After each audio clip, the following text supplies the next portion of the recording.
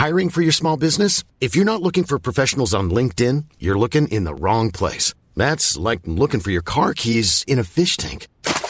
LinkedIn helps you hire professionals you can't find anywhere else, even those who aren't actively searching for a new job but might be open to the perfect role. In a given month, over 70% of LinkedIn users don't even visit other leading job sites. So start looking in the right place. With LinkedIn, you can hire professionals like a professional. Post your free job on linkedin.com/people today.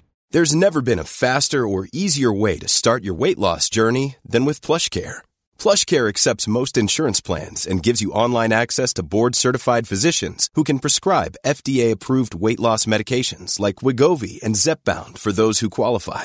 Take charge of your health and speak with a board-certified physician about a weight loss plan that's right for you. Get started today at plushcare.com/weight loss. That's plushcare.com/weight loss. plushcare.com/weight loss.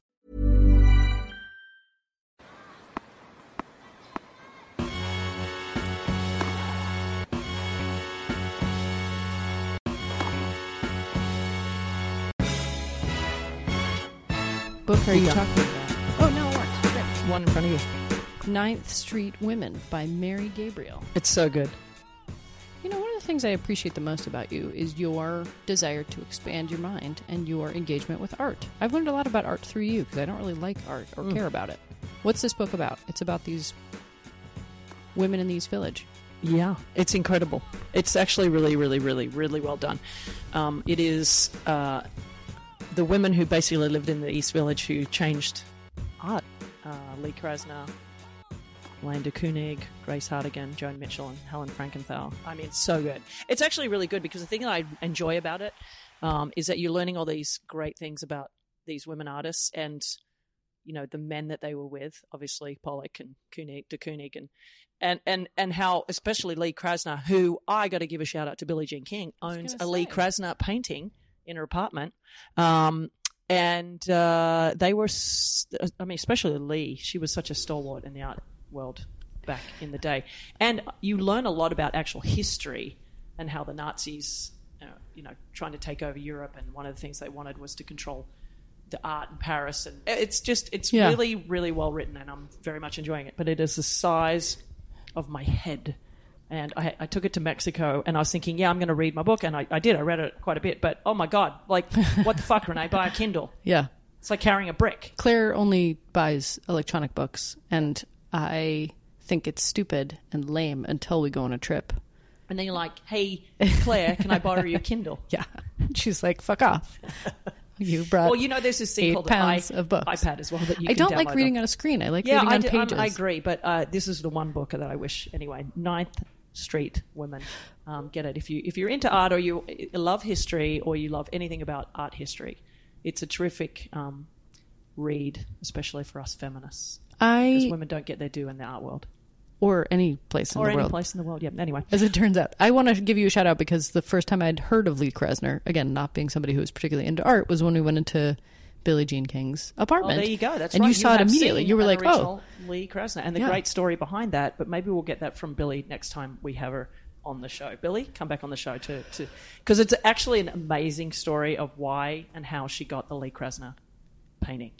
It's just typical Billie being just an awesome person, and then she ended up reaping a lot of benefits for it, unbeknownst to her in a lot of ways. That's such a fun Billie story. She's sort of like Forrest Gump in that way, where she's like, and then I was living in an office next to Gloria Steinem, and then there I was, and Mick Jagger was there. You know, reading her book, and obviously having spoken to her a little bit on the podcast, you know her a lot better than I do, but the only problem with Billie Jean King is when you start interviewing her, you kind of can't stop, and she just kind of tells you whatever she's going to tell you. Billie's 10 times worse than you and me as far as tangents. Like, she starts telling a story, and then all of a sudden she goes left, and you're like, where's this going? You're in a different country. One of the funniest things about interviewing her for TV, for example, is, live TV, you got a minute, two up your sleeve, like, you got to get to a break because that's what pays the bills, etc. Right. And, you're not quite sure where Billie's going to go. And you want to ask her 10 questions, but you're only really technically probably going to get 2.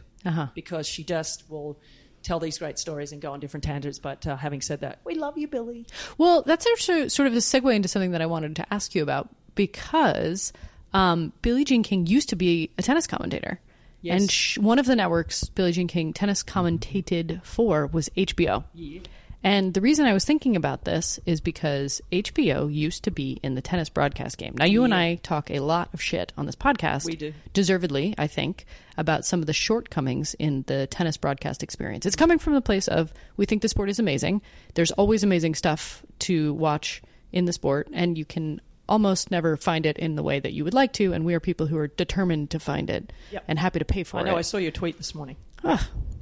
Without going into yet another critique of how difficult this sport in this country is to find, it was a reminder watching the new Apple Plus documentary, Boom Boom, the case against Boris Becker, on with all of that amazing archival footage of HBO's Wimbledon. Because HBO used to have the rights to Wimbledon. Billie Jean King was a commentator. Mary Carrillo was a commentator. Arthur Ashe was a commentator. And I just was thinking to myself, I liked the documentary in whole. I have some like thoughts about it that I'd love to talk to you about. But one of my main takeaways was just, look how much footage this is. Yeah. And couldn't we just get in there? That's what and I said to Alex. Oh, my God. I interviewed him on my show. And I just told him how much I enjoyed it. And also I was like, oh my God, I could not get enough of the old footage. It was so cool. And even the story, and if you haven't seen the documentary and you don't want me to spoil it for you, close your ears for a second. But one of the things that it's a documentary though. It's not, it's based on true events.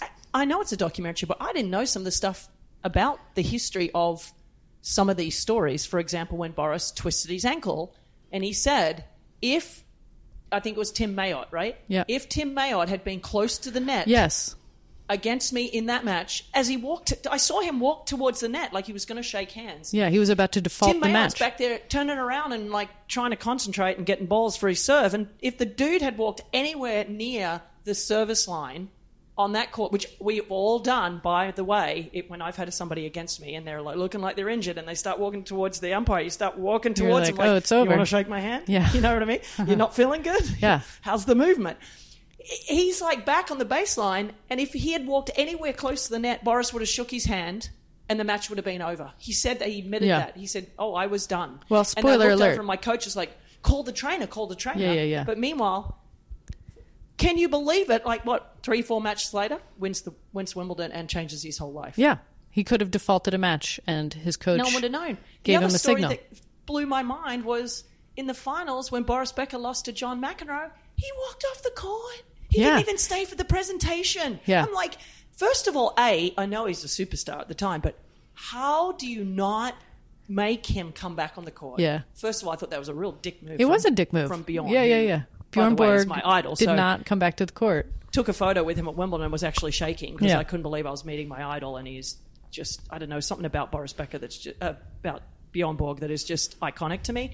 But I couldn't believe he wasn't made to go back on the court. He was just like, you know what, lost, I'm retiring. See ya. I've never even heard of that in the history of tennis. I'm sure it's happened other places. Martina Hingis tried. Remember Martina Hingis didn't want to go back on the court? What happened? They chased her down and wrangle her like a horse? Her mom made her come back on the court when she lost to Steffi Graf in the last Grand Slam that Steffi won, when she won that. Was that 99? Remember? Yeah, when she was pissed off about the line call. Yeah, and she walked around the net. Right. She walked around the net. You don't walk around the net. Friggin' lost her mind. And I have to tell you, Steffi told me, because I spoke to Steffi almost immediately after she won that match, and she's like, I was done. I was done. And then she walks around the net, and I'm like, what are you doing, you dum-dum?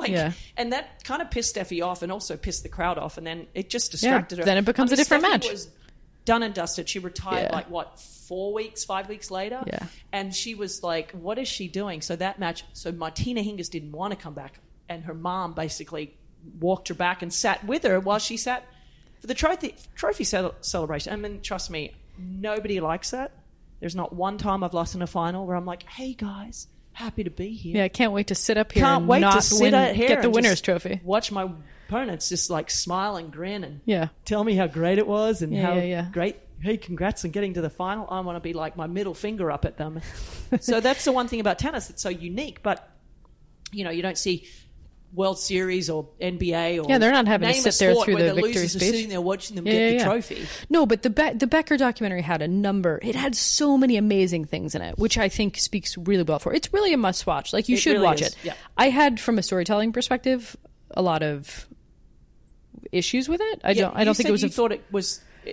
Well, I think pragmatically, it was a product of two different people who had sort of two different ideas about the documentary, and both of them could have been great ideas about the documentary, but together as like a Frankenstein documentary, it was not always very clear. Like, I'm not sure it needed to be almost 2 hour long episodes. It was more than two. Yeah, it was about 2 hours each. So it's like total of 4 hours. Listen, nobody wants to see archival, beautiful old tennis footage of Boris Becker playing with Steffi Graf. Like, just amazing stuff. Yeah. Oh, so you're saying there was the tennis part of it, and then there was the dramatic part of his life, and you wanted to have them separated a little bit more? No, I think if you're going to do a documentary, you have to set out very clearly with the story that you're trying to tell and have discipline. I think Alex Gibney didn't have enough time to work on this, is what I think. Oh, that's interesting. Well, I wish I'd known this. I would have asked him this question.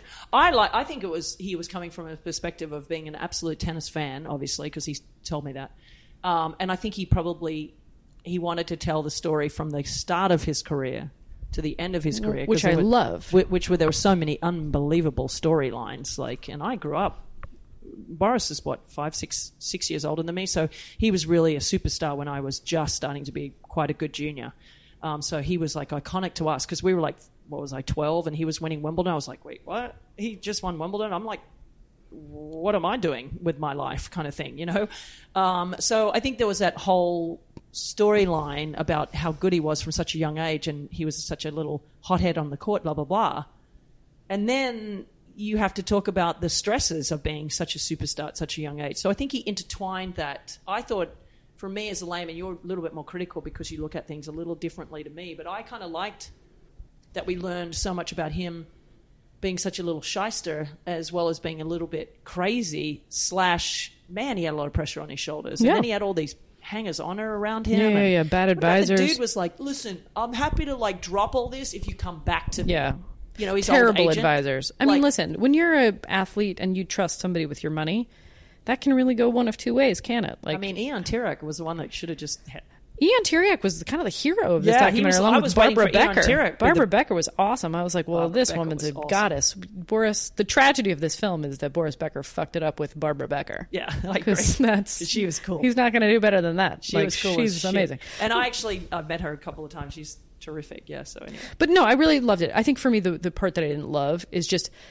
you foreground the trial. It becomes like sort of a true crime story. Yeah. And the true crime is not that bad. You want to take over that house in Mallorca. I know you do. Oh, sure. I remember at the time we were thinking about doing a racket piece about the squatters who took over his Mallorca house and just turned into that was just bananas. So yeah, so much great material. I'm not, I don't hate it. I don't think it's bad. I'm a big fan of Alex Gibney, Taxi to the Dark Side, Jigsaw, blah, blah, blah. I just think the documentary was not it was not the most disciplined, sharp version of what I wanted to see. That said, tennis doesn't have a lot of documentaries, good, bad, or mediocre, and so just please keep them coming. And to me, the greatest achievement was that Alex Gibney managed to do this, and to Boris Becker's credit, managed to both be as honest as I think he was capable of being. Don't tell, Barbara didn't think so.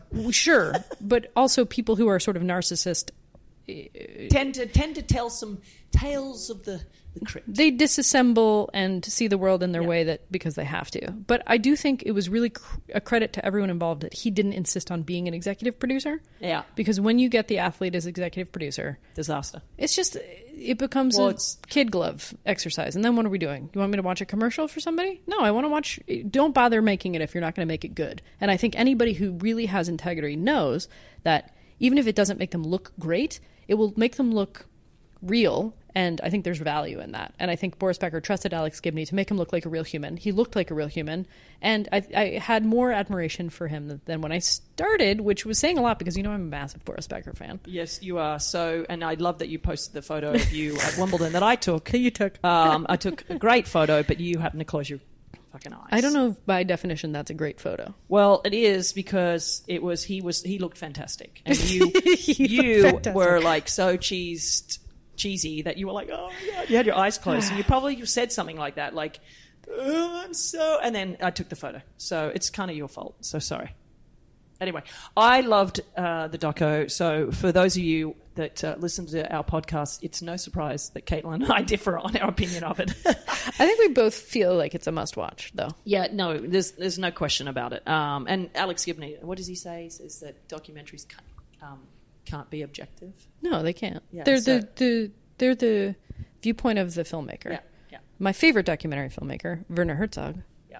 believes that documentaries can't always be true, but they can always get at an ecstatic truth, something that sort of is closer to the truth because it's a little bit subjective. Yeah. And without subjecting you to more Thank you. film criticism, Bloody what I hell. would say is, there were moments in this documentary that were really brilliant that I absolutely loved. Yeah. I do want to say, having had a 2-episode run where we kind of just really get into the meat and potatoes of some of the stuff that is frustrating, is we've gotten a ton of feedback from listeners, actually. Okay. Tweets, DMs, comments on our Apple reviews. I kind of forget our Apple reviews exist, although you should totally talk about the one woman I who screenshotted absolutely one and hates sent me. it to Caitlin where the listener, thank you, because you loved me, but you don't really like the old CT.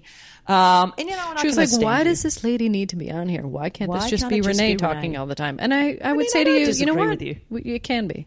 Everyone who's given us feedback, a lot of people in the industry have written to say, thank you for saying this. This is so frustrating. We wish this would be better. And I really do want this to be both a place that speaks truth to power, because as I noted on our last episode, this is an independent operation. We are not owned and therefore not necessarily beholden to any employer. And then the other thing I would say is we want it to be better. That's the whole Yeah, point of we this. do We want want it to be better. And I want the people who maybe casually come in because they watched the Boris Becker documentary or they've seen Breakpoint on Netflix. Yeah, please or write us. They're excited about who comes after Serena Williams or Roger Federer. And they are now into tennis, but we have made it so impossible for them to take their next step. That's really the point of this. If we were in Europe watching this on Sky, on the BBC, etc., what I wanna know? Eurosport, this would be on every bar as we walk by. This would be on every main channel. true. And so it's just basic stuff like this. Like I was in Spain for a week. Tennis was constantly on the television. And not because there was this tournament in Spain, but because tennis is seen as popular as the NBA. And there's always a game to be had in season, you know? So I really want the powers that be to be focused on this sort of stuff and not being like Vichy France selling out to other non-sports entities. So I just want to, it's Jane _ 200-51-001 via Apple Podcasts. Do you want me to read the whole thing? I mean, sure, go ahead. In general, this podcast is great, and I understand that its affiliation with Racket Magazine is why Caitlin Thompson is a part of it. I won't keep reading. Go on. No, it's No, classic. you just now you got to the good part. No, if you're going to do it, it's do just it. the one word in it that was highlighted and made large was alone, Renee. So, Jane, here's the thing. It's really hard to talk on a podcast all by yourself. So as Jane, much as I'm I like to just listen here to my own for- voice, it's a lot more fun to do it with Caitlin because she's a pain in the ass. I'm just here. Any breathing sentient human would do. So if you And- want to come and be a guest Jane. on the show, Caitlin does all the editing and That's sort of fine. all the hard It's work. fine. So I really just it's fine. need her. Actually, to I was do all like, the you know stuff what? for me. Maybe now's a good time to take my retirement. I That's think totally fine. I think your response to me when I sent you that was fine. Great. See ya. I've had a rough couple of weeks. Yeah. Anyway, so let's get to the tennis. Let's get to Is that where you want Stuttgart. to Yes, get to? I want to get to Stuttgart. I'm so excited to talk about it. Stuttgart was fantastic. There was one really horror story that came out of it, and that is once again the injury to Ange Jabeur, who was starting to look really, really good. Yeah. We know that she came back a little bit too early in Miami and Indian Wells, and she talked about that, but then bang, wins the tournament in Charleston, and you're like, okay, she needed a couple of weeks, she needed more preparation in matches. Okay, she's back on clay where she's a friggin' nightmare because you got to run down her drop shots and she can toy with you and all the things, right? And then all of a sudden she moves through and wins a tournament, and you're like, fuck, how happy is everybody? I mean, literally there's not a person on tour that doesn't like her. I think there's not a person who follows tennis that doesn't like her. I can prove to you why I know that she's one player that is literally liked by everybody. Why? How? Think about this. Think about a match she played in Stuttgart where she was down a set and heavily in the second set to Ostapenko. Everyone's favorite. Other Okay? favorite. Yelena And Ostapenko. we all know that Alona is a bit of a loner when it comes to not wanting to be super gracious with the handshakes. We know that she's been a little bit of a person that's become a bit of a meme with her handshakes or her lack of, or Not a locker room favorite. her bitching about a call on every third shot, I would say, on I'm an sure average. the chair umpires are also like, Oh my this God, they one." must get her matches and just be like, thank God we have electronic line calling. I'm She here for it, loses but to yes. Ons Jabeur, and literally Ons is like, puts her hand out, and Ons hugs everybody, by the way. And Ons puts her hand out, shake hand, knowing that Ilona, hope I get a handshake, because that was a bad loss. She should have won that match. And she puts her arms out because she wants a hug from Ons. That's not the version of events that I saw, but I love your interpretation. What did you see? I saw Ons insisting on hugging her and just going past the hand and bringing her in like a bear hug. Nope. Look at it again. Ons We'll have to go literally to the tape. had her hand to shake hands. You're saying it was Ilona Ostapenko's idea to hug Ons Jabeur. 1,000%. She puts her arms out together and kind of looks at Ons like, oh, I'm not going to get a hug.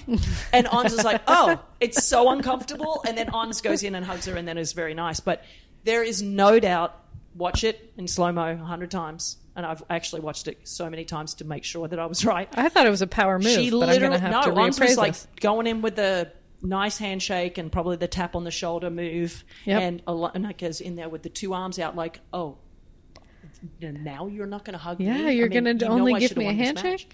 So that just proves to me that Ons is literally the nicest person on tour. But, man, 3-love in the first set against... I was so looking forward to this match against Iga. Yeah, me too. A repeat of the U.S. Open final. A very, very anticipated on clay where they both love to bring their best tennis. Yep. I think Ons is for sure a better all-court player than Iga at this point, as far as we know that Iga's still going to struggle a little bit on grass and on a really super fast court, although she won the US Open last year. But I was so looking forward to it because it was going to be another litmus test for both of them in a lot of ways, right? Where was Ons really at playing the best clay courter in the world? Where is Iga against a player that can play on all surfaces, particularly a faster indoor court, with her variety, bringing Ons into the net maybe, where she's not overly comfortable. I was pumped about it, and then bang, that happened. And it is no joke an injury. You cannot play. Calf tear doesn't feel like. No, and it's a good. tear. It's not a strain, which I was hoping for. But it came back with a little bit of a tear, so that's a disaster. And I actually texted Ons and I said, mate, listen, there's one thing that you cannot come back too early on. That has to be healed 100%. Yeah. Because calf muscles are a bitch, and if they come back, they can be really, really bad. That's a bummer because obviously she was defending the title at Madrid. Yep. And for me, her chances at Roland Garros were good. Very good. Really good. Yep. She was playing into form, as you said, Agreed. and really, looking dangerous after that Charleston run. Yep. So, yeah, I'm pretty bummed. I'm very bummed. That we didn't get... do you think French Open I doesn't honestly... sound likely, right? Listen, I'm no doctor, and I didn't stay at a holiday I'm not last a doctor. night. But I will go on a limb and say I will be shocked if we see her in Roland Garros. Yeah. Because it is such a... I mean, normally a tear is at least 2 weeks of no activity. Yeah. I tore my quad. I had a grade 1 tear, and I don't know what her grade is, but I think it might be sort of something like a grade 1. I had to do 2 weeks of absolutely nothing on my quad, and it's the same with the calf. I mean, you've got to be really careful. So I'd say she's doing nothing for 2 weeks. Then she has to do at least a week or two of getting back slowly. I know Simona Halep, for example, she did her calf muscle as well, and it was a nightmare for her for a long time. And then you've got to build it up slowly, and then you've got to get strong again, and then you've got to get back into moving at 100%. That's going to be weeks and weeks and weeks. That's not Roland Garros time frame. And Caitlin, you have to remember, she's got finals of Wimbledon. I think she won a lead-up tournament going to Wimbledon last year. If not, she did very well. And then finals of the US Open. All her points are coming off. She's got a lot of points to defend. All her points are already coming off 1,000 in Madrid. Yeah. But the rest of her majority of massive points are coming off Wimbledon, US Open. So she's got to be very smart about how she goes forward in knowing that Wimbledon might be the more important tournament for her at this stage because she didn't do that great at the French Open last year. I think she lost first round. Remember, she came in after winning Madrid, and it was like she's going to win the tournament and blah, blah, blah, her and Iga, and then she lost first round. So that is a massive help for her in some ways. Yeah. But at the same time, she could have made up a lot of points there as well. So I'm bummed. She's obviously, as I said, one of the great people on the tour. Assets. I mean, she's fun. She's such an asset. She's so fun. She sells tickets. She brings the people together. She's the only person my mother-in-law cares about. This lady doesn't watch tennis. Yep. She wants to watch the Tunisian Minister of Happiness, though. You know what I mean? She brings the people together.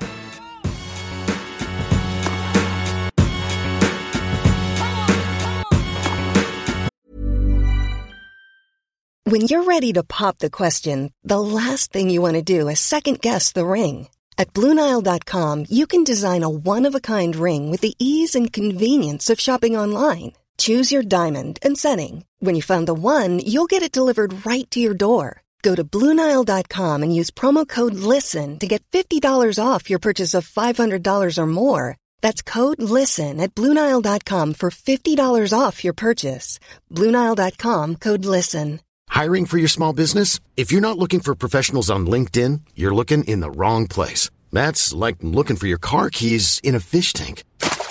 LinkedIn helps you hire professionals you can't find anywhere else, even those who aren't actively searching for a new job but might be open to the perfect role. In a given month, over 70% of LinkedIn users don't even visit other leading job sites. So start looking in the right place. With LinkedIn, you can hire professionals like a professional. Post your free job on linkedin.com/people today.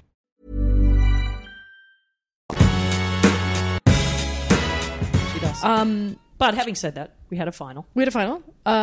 It was not as close as the score would indicate. No. Sabalenka was not really in that final. No, and even in the second set, like there was opportunities for Iga to go up another break, and then it was nice to see Sabalenka fight, in those service games. And then I have to say, Iga had a couple of break points against her. Like Sabalenka had an opportunity maybe early in the second after she lost that early break in the second set to get back on score I think it was love 30 at 1-love. Could have won that game, maybe righted the ship a little bit.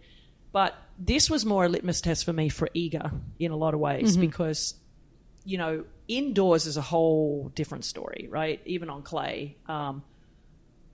Sabalenka is a better indoor player, I would say. She doesn't have the wind or the sun, or she can just bang down a big serve, bang down a couple of big groundies. And, Iga's so good on clay because she can defend so well. And on that court in Stuttgart, it's quite slippery. It's faster than a normal clay court. We've seen a lot of terrible injuries traditionally in Stuttgart, right? A couple. That doesn't necessarily help a really great mover, for example, because, even for them, it's tough to defend on a court that's quite slippery. So I just thought, okay, this is a time for Sabalenka to actually beat Iga on clay. And so for me, for Iga to win in straight sets, that's a great sign for her and a terrible one for everybody on tour because I don't see her losing outdoors on clay. Madrid's never been a good hunting ground for her. It's I don't too think she's high. even been I think to the final. Yeah. Because the altitude really helps a big server and a big hitter, although Halep won Madrid a couple of years ago. So for me, that was a big win for Iga because I think if she had lost to Sabalenka on clay, even if it was indoors, I think she would have been like, man, this is not going so great. I'm going to say something a little bit controversial, which is... Go ahead. Somebody was making the comparison on Twitter. I think it was Miles David. Is Iga Swiatek this generation's Justine Henin? And Justine Henin was my favorite player of all time. And I would say the difference is that Henin was fun to watch. And I don't think Iga's that fun to watch. She's okay. It's okay. Yeah, okay, so I'll disagree with you on that. And I think one of the reasons why you loved Justine is because she had the one-handed backhand and there was that whole, sort of... what's funny? It's that everybody loved her one-handed backhand. I never really loved it. I mean, it was great because I was a one-hander and I loved that we had this beautiful, player ripping out one-handers and slices. But I thought her backhand was was like a conniption fit. It was like, bam, and her head would... it's comparative to Amelia Mauresmo's backhand and Suarez Navarro's backhand. Beautiful backhands. Like Wawrinka's backhand. It's just that flowing, gorgeous, movement, like Federer. Whereas Justine's was violent. It was a violent one-hander. You know what I mean? Seriously, take a look at it again in slow motion. It wasn't a pretty one. It was very effective, though. I think you liked it because she was kind of an all-court player, liked to come into the net, whereas Iga's a little bit more your traditional baseliner. But I don't know. I've been on the practice court with her so many times, so I can admire her ball striking and her intensity. Lots to admire. She's the closest person I've seen to someone like Steffi on the court, where everything is fast. Her warm-up is fast. Her little foot action before she goes to shake hand, toss the coin and running back, and she's just like a little crazy person. That's how Steffi was. Just everything was fast. Everything warm-up was fast. The feet were fast. So I disagree with you in a little way because I kind of like to watch her play because I'm like, what the hell is she going to hit here? Yeah. And her sliding and her... No, it's very competent, and it's obviously very, very, very effective. I don't know what she was thinking when she ran into the net on that one ball, though, and then Sabalenka tried to take her head off. That's something else where you're kind of like, there's a little bit of sportsmanship with her, with the frog, where she was sort of waving the hands while somebody was hitting a put-away volley, and then this one... She just loses her mind for a second. I think it's juniors. Yeah, maybe. I don't know. I think that's a junior's move. If you go in and your opponent has a sitter and you're going to try to distract them. And the thing with Sabalenka is you have to be fucking crazy to run towards her teeing up on a ball. And people were noting on the internet that she very, very, very nearly got hit. And if she had, it would have 1,000% been her fault. Yeah. Sabalenka's not looking to peg her. Just the one thing I will add is just as a veteran of junior tennis and college tennis, there's some elements to Iga's game that are like that. Yeah. And it works, but it doesn't serve to endear you to people. Like, is Iga a locker room favorite? Do people like her? She's so shy. She's shy. Listen, okay. I obviously know her very well. We've had a lot of nice conversations, and I like her a lot. She's a really, really, really nice kid. Very, very shy. Very shy. Doesn't speak to a lot of people only because she thinks that they don't want to talk to her. It's got nothing to do with her being a bitch at all. But that move, I was like, what was that? But what was interesting to me is that Mark Petchey, who was doing the commentary by himself on that match, a women's final, even though it was a final. Don't get me started. Was really kind of pissed off at Sabalenka. He's like, well, I can't believe, I was like, what are you talking about? Like, if anything, you should have been like, what the hell was Iga thinking running into the net like that? And frankly, I think it was a good move for Sabalenka to be like, what are you doing? Like, listen, I was a good sport on court, but if you'd ran at me like that, I'd take your head off as well. For sure. You're trying to distract me. That's what you're trying to do. So I'm going to take your head off. So Yeah. I thought that was a very interesting take from Petchey. Conversation I'll have with him when I bump into him. I'm like, really? Didn't you think that was more Iga being just a ding-dong? Yeah. It was a ding-dong move, for sure. It was a ding-dong move. For sure. And everyone was like, ooh. I'm like, why would you run into the net on a single? That's the dumbest thing ever. Do you have a death wish? I mean, it's one thing when it's Kyrgios trying to be a ding-dong, like, and running in, sure. like, trying to put his racket up against his face. Right. Like, we've all seen players do that. It's kind of a bit of a joke, but Iga's not a joker. No. So that was, and I love you, Iga, but that was, what is that? Yeah, there's a bit of a cringe thing with her where she's kind of like, ugh. I did like the driver, the car driving. Yeah. After the match. She looked like a maniac. Yeah. Men. Botic, what about him? Van der Sloop. Van der Sendersloop. Van der Danschloop. Match points in that final. Really, really big time choking. Yeah. Honestly. I mean, Runa's great, and he clearly he was down and out in the third deserves set. He's like to be at the top of the game, which is where he finds himself. But why is Rune looking like he's been shot in every single match that he plays these days? Like he's got a cramp, or he's got something wrong with this, and he's calling the trainer out here, and he's calling the trainer out there, and it's just like, oh my god, you're carrying like on 19, like a pork chop a little. What the hell? Like stop carrying on like a pork chop. But your reputation now is preceding you, right? Yeah. And so he's turning into like the new, shall we say it? Yeah. Novak Djokovic. Where he's like this kid's going to be great. Yeah. He's going to be great. But he's like not starting out on a good footing with the public and with the players in this respect. And like, what are you doing? I just want to say because the other men's final was between two of my favorite players. Yes. Stefanos Tsitsipas and Carlos Alcaraz. And I will say, I think Tsitsipas gets a lot of shit. Yeah. For carrying on like a pork chop, but not remotely does he carry on like a Rune. No, he doesn't. No. Tsitsipas's shit has come from having an insane dad. The dad who is insane, and I'll say it again. And how many times have I said it on the podcast? Numerous times. He will never win a Grand Slam with his dad coaching him. Sure. Or in his box. I'm sorry. It's just not going to happen. You could say the same thing. The toxicity between them is palpable. Yeah. And it's obvious to see. And it's holding him back because he should have probably at least one Grand Slam right now. Well, yeah, for sure. So anyway, Alcaraz was too good. But going back to Rune.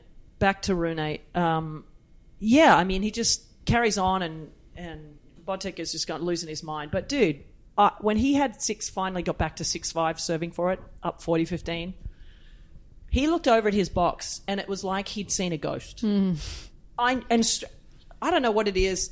I don't have a lot of emotional intelligence, Caitlin. Is that true? But I do when it comes to watching tennis. And I can pinpoint someone shitting their pants in a freaking millisecond, out. right? And I could tell his breathing got short. Yeah. He looked at his box and I was like, oh my God, if he doesn't win this match right here, It's right over. now, Yeah. it's over. Yeah. I could tell. And Rune hits back kind of an okay shot to the middle of the court, and I swear to God, it looked like Botic couldn't move. It was like cement went around his legs, and he couldn't even get out of the way of the ball, and he missed the ball by 20 feet, and I went, oh my God, it's over. It's if over. Rune can literally hit the ball in the court and make this guy have to hit a winner, and I'm thinking to myself, this guy has to hit a winner because there's no way that he's winning this match unless he hits a winner. Because Rune's not going to miss now. Because he's just looked down the other end and seen the guy Just would literally absolutely panicking. cement in his legs, Yeah. even though apparently Rune was also struggling with whatever this one time. I was like, it's over. And then he gets to the tiebreak and he just looks over at his crew and he just starts shaking his head. I was like, this is so done. Oh, it was brutal to watch. It was brutal to watch. It was brutal to watch because you knew what was happening and there was nothing anybody could do. Most importantly, him. He should have served and volleyed on both points. Maybe, yeah. Just get a change mistake. it up and get a... Knowing that you're shitting yourself Yeah, like that. end the point quickly. Just go for it. Go for a big serve. Yeah. Try and hope that the guy returns the ball down the middle of the court, which often, particularly on the backhand side, most do because they're trying to get the ball back deep, cross they're court. not necessarily Which is why in a Martina position- Hingis used to serve and volley on the biggest points because she knew her opponents were going to hit the ball through the middle. Yeah, they'll play safe. Right. And Smart. she could just hit that little inside-out backhand volley Bloop. and win. How many points? So, yeah, that was some serious choking. But Rune, hey, he is making a mark. I'm a little worried about Sinner. He keeps getting these I sicknesses. know, What's going on Sinner. there? I know. This is really... I feel like his time to shine coming into this. I think he's played enough tennis that he's going to be a real threat, obviously, going forward. We'll see how... I think he's going to be a real threat here in Madrid because his game suits this surface and the altitude a little bit more because he can smack the shit out of the ball. Yeah. And I think he'll get rewarded for that a little bit more. So it'll be interesting to see how he plays here in Madrid. We say here because we're watching it because there's actually tennis on. It's finally on the TV. Okay, so looking forward, we obviously have still a few weeks left to go before the next Slam. For me, this is the most exciting time of the year. I love Madrid. I love Barcelona. I love Rome is going to be coming up. It's like an embarrassment of riches. The courts just aesthetically look so good. We get great points. People like Alejandro Davidovich Fokina all of a sudden become like relevant again, which I love. You know, I'd love to see him do really well year round. You know what I'm saying? Just it's such a special time of the year that I'm really excited about. I know you love the clay. I do. I love the clay. I love the clay too. I find it really fun to watch matches. I like the grind. Yeah. I would like if the men's French Open was best of 3. I think we'd probably have a better winner. The last thing I'll ask you about, and this concerns both Spaniards, both with some interesting injury contexts. Obviously, I think the favorite for any, really, especially given his history, Novak Djokovic typically does not play very well at the beginning of the clay season and then all of a sudden becomes like a very big threat at Roland Garros because he's obviously optimizing, and places like Monte Carlo and Barcelona and Madrid are not exactly to his liking. I would say Rafa Nadal obviously has our sort of favorite, and then there's Carlitos. Carlitos looking good. Carlitos is looking great. I hope he stays injury-free, and Rafa's maybe not going to play. I don't know. What do you think? I don't know. I mean, Rafa's injury is ongoing. Obviously, he's not back where he wants to be and needs to be. It is a pretty bad injury that he had. Talk about tears. Yeah. As I'm saying about, someone like Ons. You can't just... A tear doesn't just repair itself in a week. You know what I mean? It takes time to get the fibers back together to make the muscle strong, and then you've got to work around all the muscles around it that have been basically atrophying around that injury. So for Rafa, it's a concern in a huge way. So I don't know. I mean, obviously, if he doesn't play Rome, that's a huge tell. And he knows he has to go best of 5 at the French Open against these great players. And look, he went through his struggles last year to win his 14th French Open. Which is unreal. Insane to say. But, it's a very big concern. I think Alcaraz, hopefully, fingers crossed, touch wood that he's back at 100%, and we'll see how he does here in Madrid as well physically. And yeah, it's a bit of a mind scratcher when it comes to Rafa, and it's a bit of a bummer. Whereas Novak, as you said, he'll find his form. He'll be there. Don't worry. Grand Slams are where he finds his best. He'll be there. He knows that these guys have to beat him in 5 sets, best of 5 sets, and he knows that they know. Yeah, that's the thing about him. Yeah. He gets more powerful the further behind in a match he gets. That's when he said it's most dangerous. Yeah. You know? And, I mean, ask Stefanos Tsitsipas all about that. Yeah, exactly. Lajovic, who won in Serbia, beating Shout Novak out to and him. Taking the title. Cool. Way to go, bro. Like, honestly. Never had a victory against Novak, and then at his home event. I know. Had no support against Novak. Amazing. Because everyone was rooting for Novak. And then he goes on to win the tournament against some great players, including Rublev in the final, who was, obviously on fire. So that was an awesome effort. I love to see that. And, at a 250, it's a small tournament, but still, that's huge for him. For sure. Speaking of 250s... this is the last note that I think we should go out on, because we can't leave without a little bit more complaining, which I know what you're going to say, and I agree with you already. What about the WTA apparently taking no top 30 players allowed to play in 250s? Explain what that means for our audience in a more granular way, for people who don't maybe follow the tour as closely as possible. So the WTA have rules when it comes to certain tournaments and how big they are. 250 is the smallest WTA sanctioned event. We have 125s, but they're in the challenger level. 250, 500, 1000s. Those are the 3 categories on the WTA tour.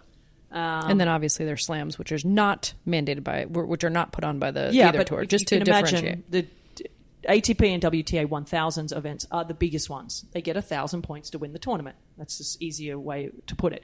They win 250 to win a 250. They win 500 points to win a 500.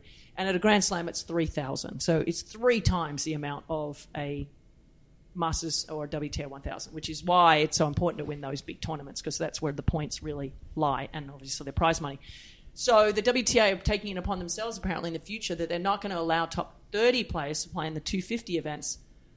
Now, I think one of the reasons is they want to make sure, for example, if there's a 500 and a 250 on at the same time, or overlapping or whatever, they want the players to be more condensed, the top players, into the 500s, which I get in some way, that you want to support the tournaments that are putting up more money and more risk and et cetera, et cetera, et cetera. But to say to a player, look, you can't play the 250, particularly if it's in your own city. For example, Tunisia, and you're telling Ons Jabeur she can't play there. And she's going to have to go play a 1,000 in China instead of her home event that exists because of her. Yeah, and brings tennis to her part of the world. Or if you're a Czech player, you want to play a 250 at your tournament in Prague. And how many top 30 Czech players do we have? Yeah, many. 20. They're not going to be allowed to play that tournament now. Instead, they're going to have to go and play a 500 somewhere else. But the thing that Why did they make this rule? I don't know, Caitlin. I really don't know. I think it's, as I said, maybe to support the tournaments that are putting on bigger tournaments, more money, to say, hey... To make sure they get the stars. To make sure they get the stars and not the smaller tournaments. I'm assuming that's one of the reasons. But keep in mind, there was also a rule that you can only have X amount of top 30 players at a 250. So you can't have 10, you can only have, say 2. I don't know what the exact rule is. This is so stupid. Should have figured that out before This is so stupid. Decided to talk about this. No, but the reason I think they're doing it, is probably what you said, which is to preserve the value of those big tournaments so that they guarantee that all the stars come. And they're not just vulturing points by going and playing down, essentially, in a smaller event when they should be at the bigger event. But also, I think the real issue is there's not enough tournaments. There's both too many tournaments in my macro re-envisioning of tennis, but there's not enough tournaments. So somehow, when we had the first week of clay season, we had 1 tournament for women and 3 tournaments for men. Yep. That is not the only week or 2-week period on the calendar where that happens. It's a stark amount of inequality. Yeah, right? I mean, I had conversations with tournament directors at certain tournaments that were putting on a 250, for example. And I remember he said to me, yeah, but they're not going to allow me to have a top 30 player play in this tournament now. Which is crazy. And this person wanted to put on a bigger tournament, but he wasn't allowed to put on a bigger tournament because there was a tournament that was a little bit bigger than his at another place. And it's like, what are you trying to grow the sport? Or are you trying to stifle it? Because at this point, for example, I'm just going to give you an example, right? This week alone, the 24th of April, correct? Is that the date today? Yes. On the ATP Challenger and WTA 125, so they're the same, this week there is an ATP tournament in Seoul. There is an ATP tournament in Ostrava in the Czech Republic. There is a ATP Challenger in Rome. There is an ATP Challenger in Savannah, Georgia. And there is an ATP Challenger in Buenos Aires. Do you know what there is on the WTA Tour? Nunca, No. nothing, Nothing? nada, Yeah. bleh, Brutal. zero. Right. Zero. Okay? Not one. So the men have 5 challenges. The women have 0. So if you were like, hey, I'm Renee Stubbs, I am going to put on a women's 250 this week in the East Village, just for fun, you couldn't. Yeah, apparently. They wouldn't let you. I guess. Then you couldn't get any players. You couldn't call up your friends and say, hey, come play my fun tournament. It's going to be fun. It's in New York. Yeah. And it's the same next week, Caitlin. 3rd of April. It happens 3rd a lot. of April. It happens on every level of the tour. For the men, Houston, Marrakesh. Oh, that'd be nice. I'd love to be in Marrakesh right now. Estoril, Yeah. Monte Carlo. Yeah, this is 1,000. Oh, that was last week. This sorry. was the week we were talking about. Yeah, last week it was Houston, Marrakesh, Estoril, Monte Carlo was the 1,000. Barcelona was the next week. So there was 4, and there was 0 on the women's. So whenever we make a complaint, I like to think that we are able to offer a solution. And for me, I don't know that we can fix the challenger circuit, which is the level before sort of the pros. But I think one thing is becoming increasingly clear to me, that we have to have a outside body, not one of the 7 governing bodies, but an outside body reassess what the tour is.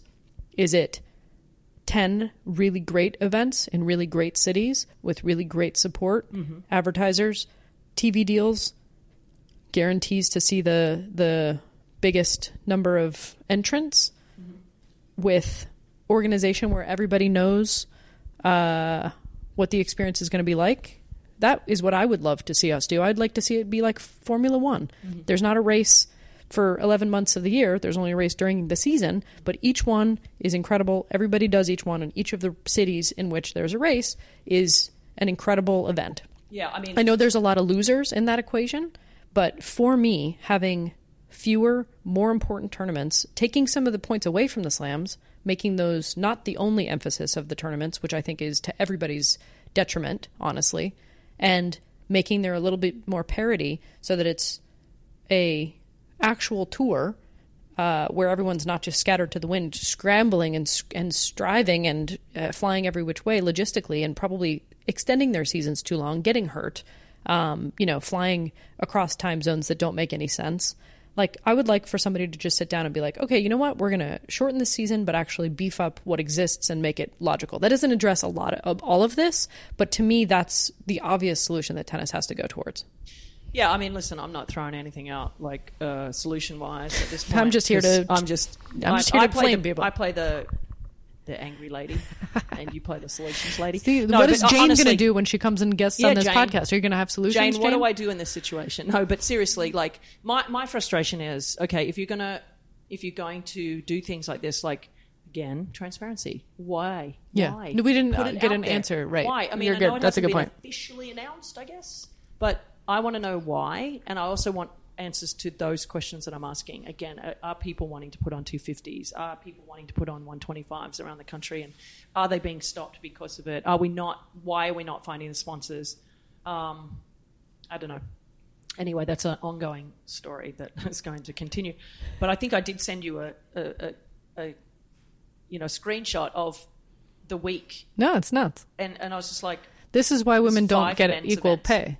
Yeah. Because there's not enough tournaments, and the tournaments that do exist don't always pay them equally, and because we're clinging to old formats. So blow it all up, I say. Blow it all up. Blow it all up. Can we end on that note?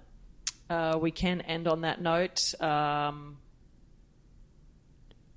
You're so angry still, and you have so I'm many not more angry. things to say. I really am not. We'll I've come back from Cabo. I'm relaxed. I had a great time in Mexico. I'm all good. Okay. Although my flight back was a nightmare. Sure. And it just ruined my whole trip. You cannot be one of those people who complains about. You No, can I'm complain not. about I'm not. flights on Twitter, but you cannot complain about it on this I'm podcast. not. It was for my own safety because we had really bad weather here in New York on the day that I was coming back. But anyway, send us your ideas, actually. Yeah, your tweets. we'll turn this we to like to hear constructive criticism. Yeah, I mean, even if they blast Caitlin and love on me, I'm good with She that. loves it. Only send them if you are going to think it's- compliment Renee. I think it's my accent. He's probably. I think I win on that department. All right. Thank you for listening. Yeah, thanks guys for listening, and we're going to keep an eye on everything Madrid for you, and we're going to get you ramped up for Rome, and because Rome to me is the real indicator of who's going to play well at the French. It's in my also opinion. cool. and it's cool. And maybe should we pop over for the weekend? Yeah. I haven't been to Rome in a long time. Neither We have a have friend. I. I have a friend, Esther Pardigas, our friend, the sculptor, who's won the Rome Prize. She's currently there with her family. She keeps saying, "Come visit." Does she have a big house? She's staying in a subsidized art housing. Oh, okay. Well, we'll be. So, yeah. Oh, housing. We hear housing and it doesn't sound confidence No, it inspiring. I don't think it's like a 5-star hotel. Yeah, no. But okay. I think they have. I think I'll look up at my own Airbnb. Anyway, everyone, thanks for joining us today. Stay tuned. We'll be back next week to wrap up everything from Madrid, etc. And complain Hopefully about some more drama. things. And, it's not Craig complains like Craig Shapiro, but let's get what to is, that point. but All what right, is. guys, we love you. Thanks for joining us today. Bye. Bye.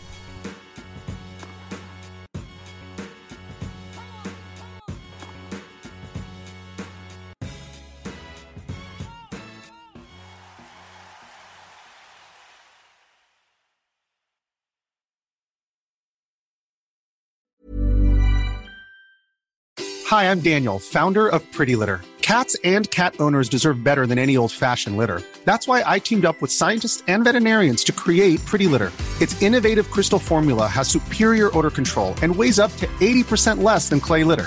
Pretty Litter even monitors health by changing colors to help detect early signs of potential illness. It's the world's smartest kitty litter. Go to prettylitter.com and use code ACAST for 20% off your first order and a free cat toy. Terms and conditions apply. See site for details.